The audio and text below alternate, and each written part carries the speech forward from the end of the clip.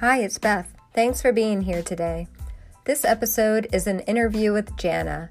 In 2018, Jana's mom died from an injury after being hit by a foul ball at an LA Dodgers baseball game. It really is an incredible story and helped Jana find her voice. You can find all of the items Jana mentions in the show notes. I'm starting an online book club tonight, September 14th.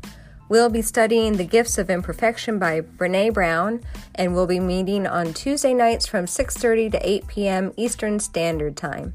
The book study will last for 5 weeks. I'd love for you to join us. The registration link is in the show notes. If you have a topic that you'd enjoy hearing on the podcast, please let me know. Send me an email to daughterswithoutmoms@gmail.com. And now, Jana's story.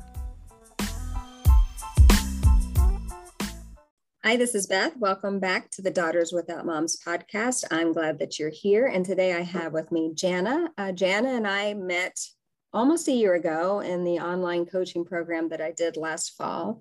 And so we are still part of a Facebook group that people are able to share their information there and things. And she saw my request for a daughter without a mom to share their story. And she reached out to me and said that she would be willing to share her story. And this is a one-of-a-kind story, I believe, everyone's is one of a kind, but this is definitely has a little bit of a twist to it that you're going to get to hear about when Jana tells us about her story, and then how it has impacted her as she continues to learn how to be a daughter without a mom. So I'm going to turn it over to Jana. She's going to introduce herself. She's going to tell us about her mom's story, and then you know how it works. At the end, I'll be back and I'll ask some questions, and then Jana can share all the ways that we can find her and the work that she's doing. So thanks for being here today, Jana. I really appreciate it.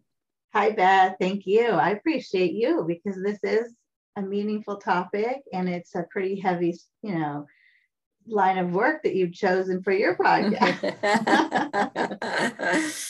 But I do believe that, it's healing and people have a story to tell. And it's like I was mentioning to you, it's finding your voice through this outlet. And you shared that a lot of the people shared their stories for the very first time on your podcast, which is truly, beautiful and such a special gift that you're giving people.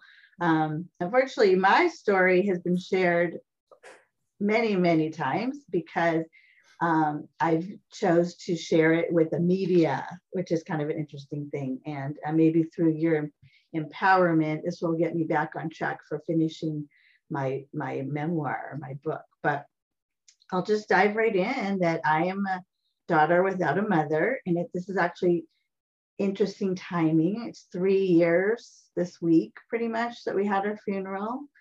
And so it comes up right around, this time of year is pretty tough, but we're moving forward. And I do believe with the tragedy that happened, a lot of good came out of it. And even through my mom's life, I believe it was, her time. So it's kind of crazy and mysterious and all that. So my mom, Linda Goldblum, was hit by a foul ball at Dodger Stadium on August 25th, 3 years ago. And pretty much never woke up, after she was at the hospital. And so she died of major brain hemorrhaging, bleeding of the brain that kept going and going. And it was caused by this blunt trajectory of a ball that came above the netting and hit her like a shot, like a bullet out of a gun. It came so fast. So it was shocking. It was actually my 25th wedding anniversary the same day. And I was at a party and came home late and got a call from my sister, past midnight. Guess what? Mom went to the Dodger game and didn't come home. She's at USC Memorial. She has bleeding in the brain and they're doing emergency surgery. I was like, wait, what? I just got back from a party. I'm celebrating my anniversary. My head was not quite in that mode. So I was a little bit in shock. And I'm in Santa Barbara, so I was at least 2 hours away from the hospital. And she is about an hour away from the hospital in Simi Valley, and she did not go. She wasn't at the hospital. She was calling from home. So she said, no, there's nothing we can do. It's late at night and the surgery is happening, and let's figure out a plan for the morning. So I was again kind of at a loss and kind of confused, and not quite sure what happened until the morning, but I did wake up terribly sick. I was had a migraine, and I never get migraines very often. So obviously I didn't sleep. I was, feeling good, and I had to get out of my fetal position in bed and get myself into a car somehow. And it was a Sunday, so I told everybody, I'm just going to go and I'll keep you posted. And again, I have 3 kids at home. I have my husband at home, and I just decided to go by myself. So I, went straight to the hospital, and I went straight to ICU, and there was my dad and my aunt and my, whoever close family was there at the moment, and could only go in one person at a time, the whole ICU thing. So I don't need to get into all that, but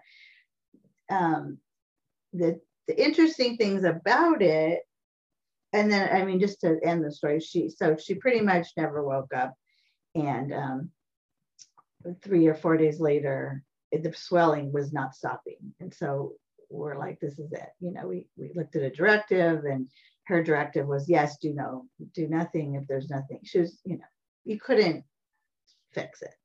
So we were able to gather here in Southern California, her only brother, her husband, her 3 kids, and her 7 grandchildren, all were local enough to come to her end. So that was amazing. I learned what a palliative nurse was. I never experienced that before.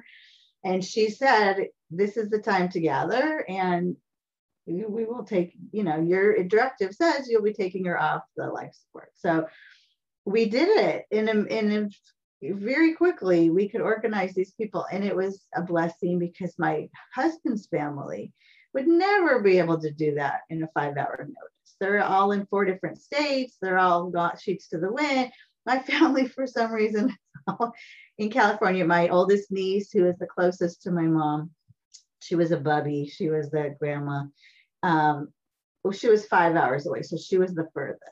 And amazing that we could all gather. So we did, and it was a quiet and beautiful ending. And we had a rabbi come, and we sat in a circle around her bed, and it was beautiful closure. So that being said, we had to process this whole shocking situation. And again, I'm just going to go through a few more details that because it was a blunt head trauma, she had to go to the coroner's office. We're like, wait, what? In Jewish tradition, you bury as fast as you can. You start the grieving process right away.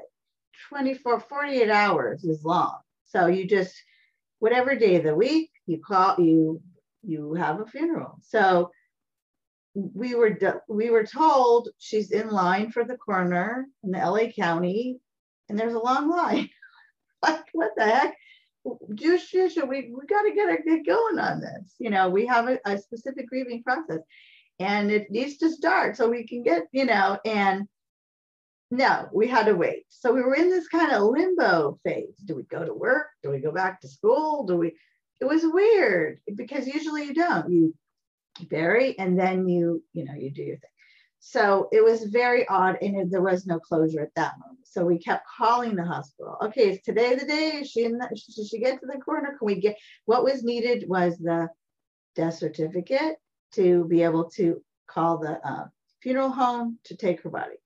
Without the death certificate, nothing could happen, and the funeral home's hands were tied. And that was kind of mysterious too, because they kept holding a date, and then they'd release the date, and then they'd hold the date, release the date.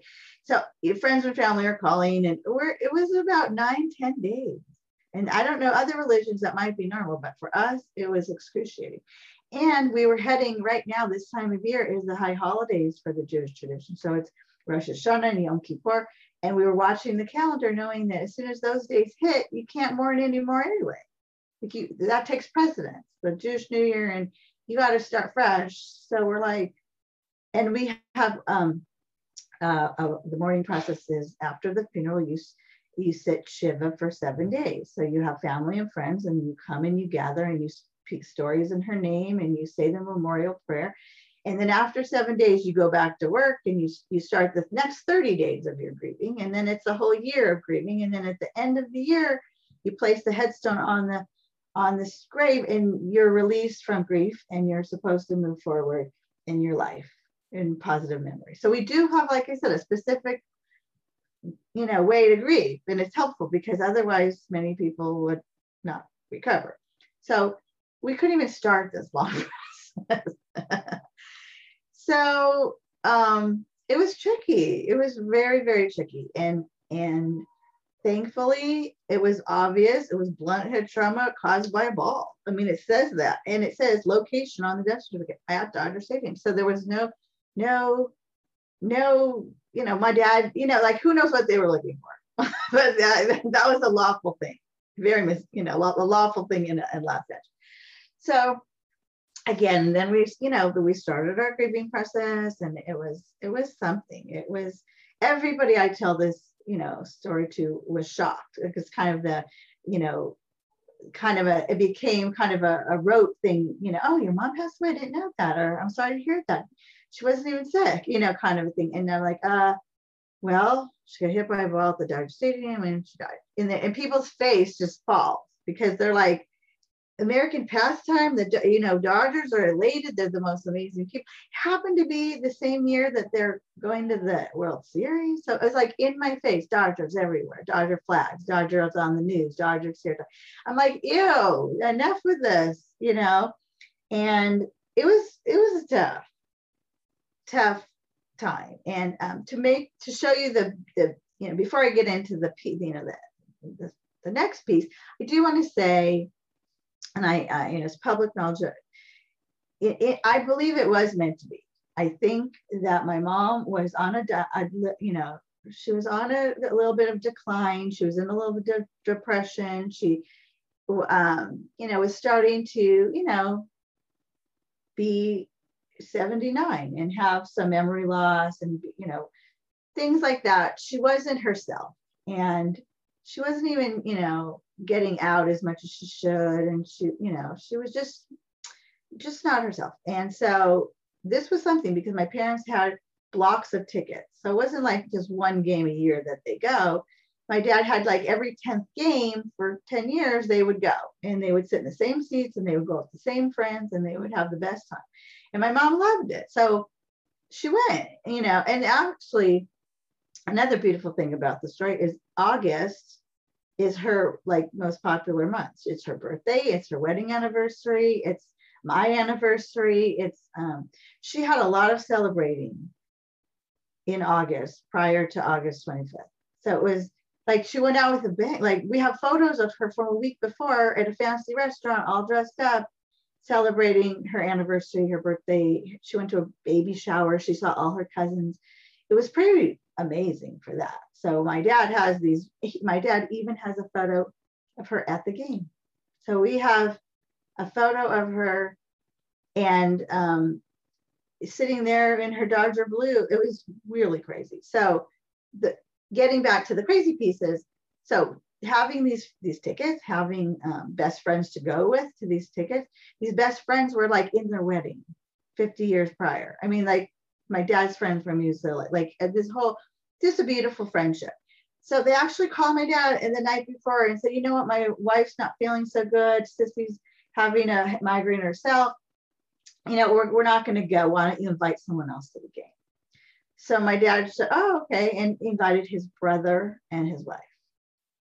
So my brother and his wife, my uncle, my aunt, they love Dodgers. They're Dodger blue too, but they don't go to every game. They barely go. They got to go to this game. They were there for this event.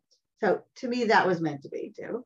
they were there. They sat directly behind them, and the ball actually bounced off my mom and into my uncle's stomach. It was hit that hard.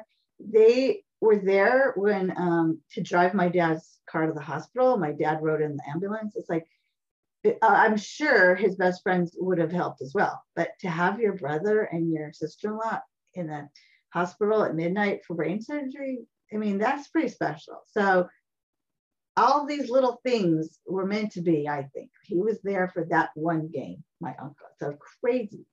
And that was, you know, to have someone process that through for my father is not a very emotional or therapy guy. You know, he could talk through it with his brother and sister-in-law, and we could all be there. They were the witness. Like, it was just this camaraderie thing that was unheard of. So that piece was pretty special too, that they were able to be there, you know. And that gave us, you know, comfort too, knowing that my dad was comforted. And again, the picture is of my mom in an empty seat because my dad was taking the picture and my aunt and uncle behind. So it was the last picture of her that we have. So crazy. So little things like that really helped us, you know, grieve and get through it, knowing that she had a fabulous celebration in August, and then she went. So even, you know, she was never one to say, you know, oh, I'm going to hang in there for the long haul. She's like, please let us, you know, I wish for everyone to go quickly. I wish for no pain, no suffering. And even with her, you know, starting memory loss and things like that, she saw other friends who were declining with dementia and things like that. Oh my God, I could never handle that. And I could never, you know, let that happen to your father. Let him take care of me. That would be the worst thing. So it was like God's way of taking her very quickly at a point in her life where, you know, she felt, you know, I don't know, okay with it, you know, or whatever. But we, you know, still, she's only 79. So that was a little tough. And my dad is, you know, 6 years older. So that was a little rough. Anyways, we get through the grieving. We get through this horrific kind of story. And I was mentioning to you, Beth, that people would always ask me, you know, what happened? And every time I would get the same reaction. Oh my God, what? You know, this is nutty. I've never heard such a thing. This is awful and horrible. And I'm like, yeah, it's pretty crazy. Of all the people, 40,000 people in the stadium, the ball found my mom. I mean, and my dad is an athlete. My dad is a coach. You know, he's not like a wimpy guy. It's not a ball you could have caught. You know, that's the thing. It was a shot. It happened to be the largest man on the field. My dad actually said to his brother, oh my gosh, look at this player on the Padres. He is like 250 pounds. He looks like a football player. And he's, you know, a baseball player. And sure enough, the power of the pitches coming 90 miles an hour, the power of this 250 pound baseball player whacking that ball foul was just like I said, a bullet from a gun, so strong. So when the stories came out and when the, you know, okay, so then sometimes people would say that, you know, she should have ducked, or maybe she was drinking or looking at her phone, or maybe there was you know, she was eating a hot dog. No, my mom had a flip phone at this point of her life. She was not technologically, you know, savvy, and the flip phone was in the car. It wasn't even in the game. So she was paying attention. As much as you can at a game, you know, like it wasn't a ball that could be caught. And that's my dad's six. It bounced off and hit my uncle. Like it wasn't like a lob. It wasn't a home run shot that could slowly make an arc and fall into the stands and you could catch. Nothing like that. So we, you know, 6 months later, I'm brewing with this story and I'm like, this just seems odd. Like, has this ever happened before? Or what's going on? You know, there seems to be, you know, something amiss. So I just started Googling, finding my voice, like I said, and I'm just like, I'm going to Google foul balls and injuries and see what happens. So a ton pop up. There's a lot of foul balls with injuries, and that's what we're finding out. And the cameras do not follow these balls a lot of the time, especially my mom was behind home plate. So the camera goes right back to the pitcher, goes right back to to the players. So nobody even knew what happened, to my mom. There was no, that was the mysterious piece. Dodgers did not really, do much. My brother-in-law, he was actually a fiance at the time. So my sister's boyfriend did call Dodger Stadium right when she was in the hospital. He was like a little bit removed from the story because obviously it's his mother-in-law to be. So he wasn't Jewish. He was like a little out of the pain circle.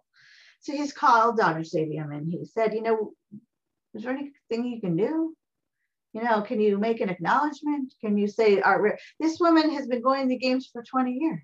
She's a fan. One of your fans got hit by a ball and never recovered. Can you just say, rest in peace, Linda Goldbloom, something for the family, whatever. So that was, no, it was a little hush hush. It was a little, we didn't really know about those conversations until later. So, but nothing really came of it. Again, so 6 months later, I'm Googling and I finally found an article by the amazing Willie Weinbaum, ESPN. He was telling a story in March of that same year. Hey, congratulations to MLB for raising the nets, for extending the nets. Excuse me, not raising it, extending the nets. This is a new thing. There's been a lot of injuries and they extended the nets a little bit past the dugout. Good job. So I'm reading this article and it's talking about the numbers of injuries, like 1,300 injuries per year.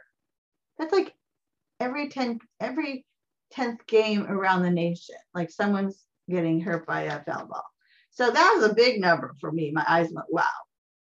Then there was a sentence that said, Alan Fish was died at Dodger Stadium, 40 years ago or 30 years ago. Again, I'll have to check my brain. When I tell this story, my numbers aren't so right on. But anyway, a teenage boy got hit Dodger Stadium, Manny Mota, he died, And so I was like, oh, reading this article and they're like, all these injuries happen, only one death has happened. So the first thing in my head was like, nah. 5 months after this article was written, my mom just died. I'm going to write this guy. So I just give him a one-liner. Read your article. How do I change the statistic from one person dying? Now there's two. My mom passed away in August at Dodger Stadium. I'd like to change that statistic in your article. That was kind of my thought. People need to know not just one person 30 years ago died. My mom just died and nobody knows. So he wrote me back in an instant. He says, I'm on a cruise with my wife. I can't really talk, but whoa, is this a true story? What's going on? Let's talk next week when I come back, And he held my hand through this whole thing, this amazing journalist. And I know journalists don't always get a good reputation on following stories. Maybe they're paid by the Dodgers, maybe they're not. But this guy was from New York in ESPN, and he took my story. And he was patient with my story. He happened to be a nice Jewish guy too. He's like, I will wait to publish this story until your family's ready. I will wait until you have contacted Dodgers or whatever you need me to do. I believe that this is a story that needs to be in the media, but I also know it's heartbreaking and I'm not going to do it until you give me the thumbs up. So that was like the most amazing thing. So we ended up having a discussion with the Dodgers. And this is another piece of the puzzle that I just have to share. I know I'm going kind of long, but okay. But so I was at my sister and this fiance that I mentioned had already planned a secret wedding. So, when my mom passed away, that's what popped into her head. It was for the end of September, a month later. Jewish grieving, you don't really have weddings or parties right away, So she's like, do I go on with this wedding? It's a secret wedding. Like no one even knows. She has these wine parties every year. And this wine party she's having catered and she's telling people, don't bring snacks, don't bring appetizers. I'm going to supply the food. That's all she pretty much said. But she was planning on doing a pop-up small wedding. Very sweet. So she's like, this story came out after. Am I going to do the wedding? Am I not going to do it? So anyway, she said, my mom would want me to do this wedding. She was dating the guy for 9 years and they were living together and it was silly. So she goes, and it wasn't like a big temple wedding. It was in their backyard, a surprise. We were all showing up for this wine party and then they're going to change their clothes and have a ceremony. So it was very beautiful. Who do I sit next to at this pop-up wine party is one of her good friends who's a lawyer. And he said to me, there's something, maybe the Dodgers need to be contacted legally. This is a pretty harsh thing. And we need to find out, if this is, something that could be, something is amiss here. This is, if you trip at a hospital, if you trip at a market, the market usually helps you out with your medical bills, so it turns out on the back of the ticket, very teeny writing, it says enter at your own risk. And then there's a really big writing, buy a hot dog, $1 off. So it's like this warning is teeny. It's called the baseball rule, and it's been in effect since the 20s. And it covers any liability, anything happening at Dodger Stadium, enter at your own risk. So this baseball law is famous, and it says, the lawyer said it's probably a long shot because this law is very protective, but maybe you should reach out. And guess what? I have the perfect lawyer for you. A colleague of mine who's a lawyer was friends with Alan Fish, in junior high when the boy died from the ball game hit. And he will take your case as on consignment or whatever the word is. I'm an artist, so I say on consignment, but on contingent. He knows that you'll probably not happen. There probably nothing will happen, but he has a personal connection to your mom's death through the loss of his friend from junior high school. We're like, what? This is meant to be too. What are the odds that this one guy went to high school with Alan Fish and he remembers this traumatic story and he wants to, again, at Dodger Stadium, 2 deaths at Dodger Stadium. The Dodgers need to know. They need to at least be aware. They need to acknowledge somehow something is, we weren't really looking for the millions of dollars because we knew that really wouldn't happen because of that baseball law. But we would like something nice to happen. Can't you just put a plaque on the chair in memory of Linda Goldblum? Something that would acknowledge this fan and this crazy story. Because even my dad, who's a sports coach, who's a wrestling coach, he doesn't blame the sport. He doesn't blame the player that hit the ball. He just, things happen. But, going back to the article about the extension of the nets, those nets were not extended far enough. They weren't doing enough. So maybe this fan safety thing needs to be looked at. And maybe the Dodgers acknowledging would bring a voice to this. So long story short, the Dodgers were very nice. We did meet with them. I can't talk about it, but it was just, a nicety kind of thing. And that after that meeting, then I could release the story with the Willie Weinbaum and the ESPN story. So in January of that year, so she died 3 years ago, so it was in August, that January, we released the story. And it was shocking, headline, woman died of baseball ball at Dodger Stadium, grandmother celebrating her birthday and anniversary. It was like, heartfelt story, longtime fan, this because of a foul ball. So I became, for some reason, again, I live the furthest from Dodger Stadium. I live the furthest from my dad. My other brother and sister live closer. I'm the contact. So my phone just lights up. I just get a million texts, a million calls from having used my voice to tell this story to this one reporter. So now 100 reporters are calling me. They are very nice. They all say, sorry for your loss. Can I interview you? Sorry for your loss. Can I interview you? Sorry for your loss. Can you tell your story? And I got good at it because it was, I started saying the same thing. And I don't know how good I'm doing here, Beth, but it's been 3 years and I haven't really said it that often. But in that mode, I had everybody from, you know, the New York Times, the Washington Post, the LA Times, interestingly enough, was the least interested in the story. So I got a little bottom article on that one. But the internet blew up. I had people from all over the world calling me and posting online stories. And the photo that my dad took became like the poster picture that, you know, her and her Dodger blue and my uncle. That was the last, you know, that photo was just became famous and it was kind of going viral. So I felt really good about it, getting the story out. Like, I'm like, wow, this is something, you know. And basically, it wasn't just the story that a poor lady died. No, this was about the nets. Now, it went above the net. And she, you know, she was just beyond the net. And then people were start talking about the nets. Maybe the nets, if it was 10 feet higher, could have prevented this.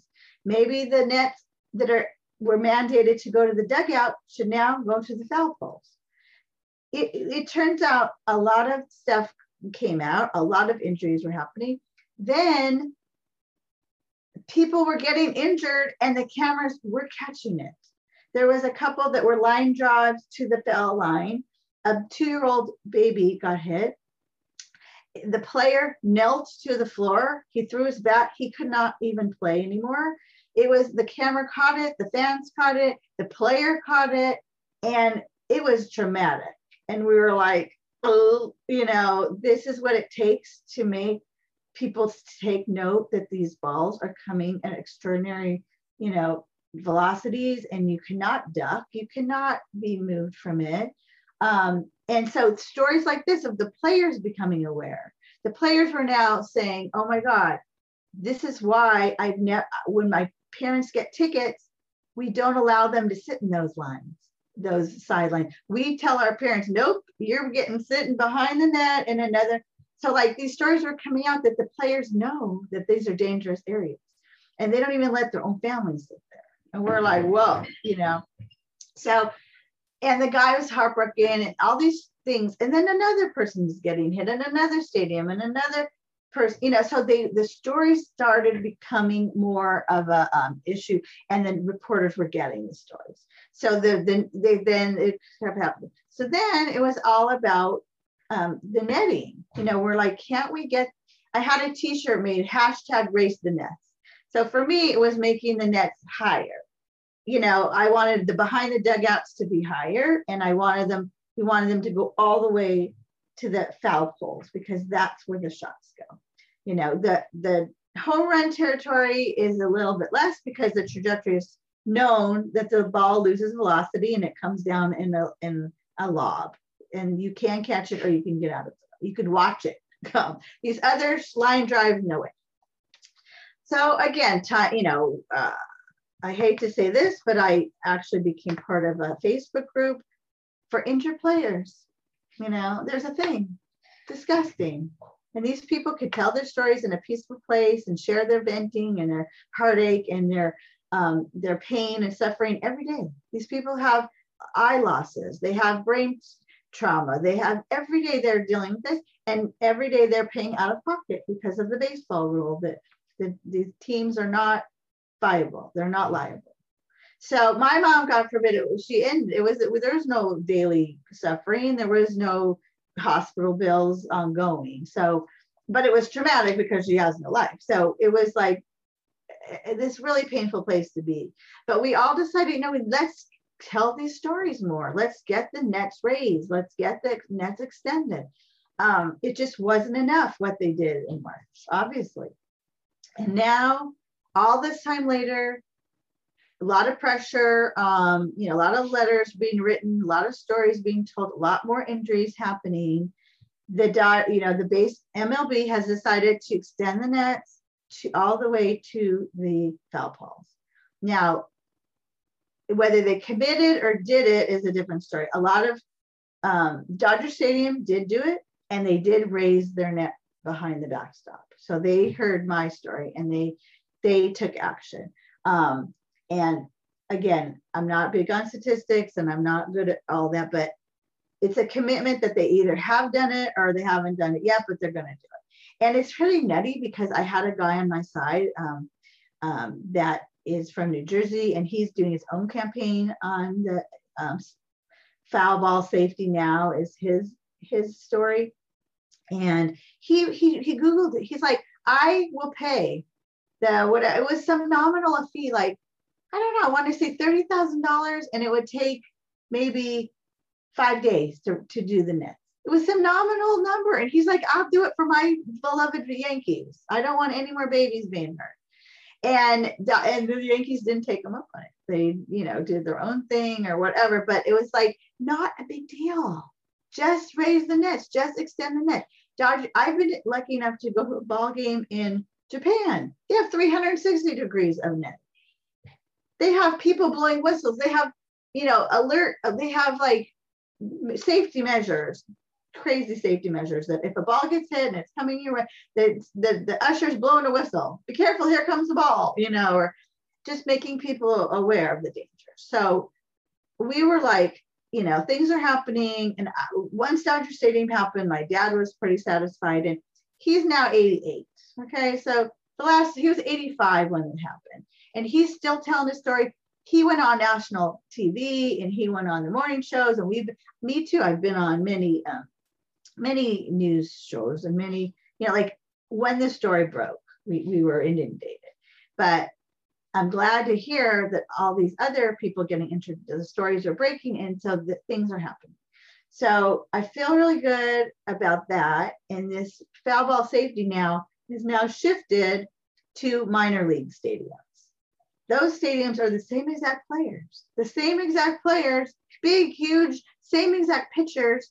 The stadiums are teenier, and there's no netting, and people are getting hurt at minor league stadiums because a lot of the people in the Facebook group got hurt at minor league baseball. So that's our next piece is MLB recognized the big parks. Now they got to recognize the small parks. My high school, my neighborhood high school where my kids go, put up a netting. They at the same time, I don't know, the balls were going into the pool at the high school. So people are seeing the necessity. The game has changed since the 1920s, and the balls have gotten harder, the bats have gotten stronger, the pitchers have gotten bigger, the players have gotten stronger. So this baseball rule, this netting issue, it needs to be changed. And thankfully, things are changing. And I feel really good about it. And I feel a little bit odd that it took a grieving daughter of a mother to call ESPN. Like the popcorn guy didn't call, the Dodgers, nobody else called. Like that witnessed it, that saw it. The hospital didn't call. It took my brother-in-law to call the Dodgers, and it took me to call the news. So my, takeaway, Beth, is that you need to find the silver lining. You need to tell your story. You never know what's going to happen. I was just saying, you know what? The statistic needs to be changed. That was my thing at the moment. I'm like, not one person 30 years ago died, but my mom died, 6 months ago. And this lawyer who was affected by his teenage friend getting hit by the ball took our case. I mean, all these weird stories. My uncle got to be at the game, to be there for my dad. Like all these little pieces really helped us through. And I believe, there's a reason to this madness. And I feel like a legacy, a positive thing has come in my mom's name, and she did not die in vain. She, this awful story has been told for a reason, and people are becoming more aware. So I personally still go, I don't go that often, but my son is he's a sports journalist kid, and he's all about baseball, and he wants to go to the games. So we Google it and we find the tickets. You can do this now. You can find the tickets location for your seat. And yeah, you could do it anywhere you go. So we purposely Google, we want to sit behind the net. That's what you need to do just protect yourself. And you can still enjoy the game. It's like a seatbelt. You put the seatbelt on and you forget it's there. The net, after 5 minutes, your eyeballs adjust. You don't see the net anymore. There's so many crazy people out there that wanted to to tell me something else. I'm like, no, the netting is for your safety. It's not to ruin the game for you. If you want to take your chance and sit in another spot, go ahead, but I'm going to buy my ticket behind the net. So it's about awareness, about safety. And if you're going to bring your 2-year-old to the game, go behind the net. You know, that's what I'm trying to tell people. And by them extending the nets, there's more opportunity for better seats and da, da, da. So crazy story, you know, and again, 3 years in the making. And I do feel like it's an interesting story. So I'm writing it down, and it's harder than I thought. So take longer. But I do feel like if I do get this story written in a book form, then I can go on the sports podcast, and the sports podcast people will hear my story again and share the book. So I think the awareness will go. So the power of podcasts that are so amazing. And I've been told that. So, and I too have a podcast with my daughter. And so again, I encourage people to tell the story on the show and to, again, find your voice and find the meaning behind it. Maybe it's just, you know, to tell your story and to feel the release and feel the peace within yourself is enough. But there's always going to be a deeper message. And again, my mom, bless her heart, died in a tragic way. You could Google it, you know, Linda Goldblum, and 100 million interviews will pop up from every newspaper, from every state, in every country. And I feel proud that it was because of me, that the grieving daughter. I'm the third. I'm the youngest of my brother and sister. I'm like, I'm just going to, you know, talk to ESPN. So again, a shitstorm happened and all of this, and positive things happened. The nets got raised, the nets got extended. There's commitments and less people are getting hurt. There's still some crazy things. And I just feel good about that. So thank you for letting me share that. And I kind of went a little bit long. No, it was great. I mean, it's good information, and what a like full circle kind of, you know, story that you said, from the tragedy to the positive legacy that you're, you know, that the tragedy had for everyone in our whole country, not just for, you know, your little neck of the woods. The whole MLB has decided to expand the nets. I mean, that's amazing. And and hallelujah that they're targeting the minor leagues next. Well, we're working on that. Yeah, targeting. Right. Yeah. But you're right. All the things about the changes, about the, you know, faster pitches and the bigger people up to bat, and all those things that have changed since the 1920s. So really, really interesting, Jana. Wow. And I did Google it while you were talking, and at least 45 things came up, but luckily the Weinberg guys came up first. So that's the one that I'll share in the podcast notes. If you guys are interested in looking to that story, since he was the original guy, that's the one that we'll link in the podcast notes. And this beautiful picture of your mom in her Dodgers blue. Yeah, that's a great picture. We'll share that one too, if that's okay. That'll be the one that we'll share with the podcast. I did just have one question. Did the Dodgers ever do anything specifically to honor your mom, like in the stadium, or like you said, you know, maybe a plaque on the chair or anything? No, they did not. Okay. Yeah. Well, yeah. I'm sure there's some sort of, you know, policy or something that they have on that. But that's, you know, and I think it's on the hush hush. They don't want these things. That's not the best, you know, that's not the, what they call it, the Chamber of Commerce forecast. That's not the kind of, publicity that you want. I'm like the positive thinker. It's like, at one point I thought they could have used it as a positive PR piece. Yeah. They could have spun it like this lifelong fan, you know, we're going to honor her. I'm sorry this happened. Yeah. You know, we're protecting, you know, and I thought that was odd that they chose not to. Yeah. Well, I love the hashtag Raise the Nets. For those of you that are listening, we'll put all of this information in the show notes. Now, I do want to give you a little time to plug your business that you have now and that you're doing, that you said is kind of connected to the part of finding your voice through this journey. Tell us about what you're doing. Yeah. So I'm an artist. I had to pivot during this crazy COVID times. And so I do online virtual paint parties. So I can bring people across time zones and borders. And that's something I found, even with working with the press, you can talk to anyone in the world. And I can talk to you, Beth, right now, as I'm in California and you're in the East Coast. So I've been bringing people together in this art form, and it's called Painted Affirmations. So find your voice in 15 words or less and get it on a canvas. And I walk you through it, and it's pretty empowering. So I've been doing that through paintjamusa.com.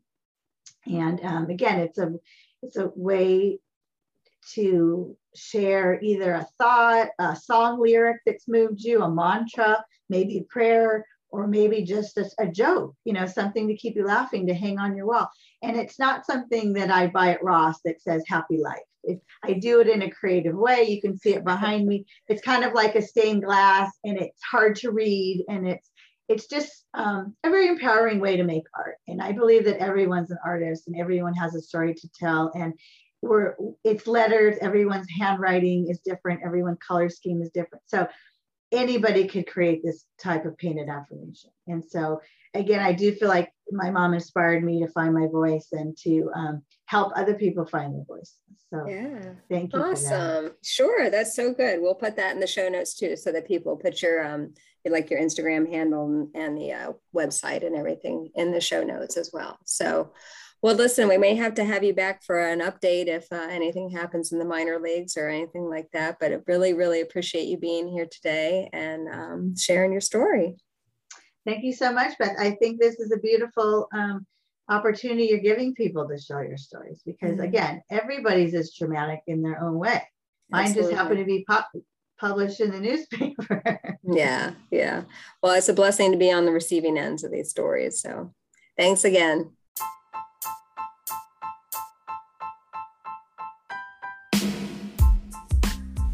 If you'd like more information on my thoughts about the grief journey, please visit my website, www.yourgriefjourney.com. If you'd be interested in sharing your story on the podcast, please send me an email to daughterswithoutmoms@gmail.com.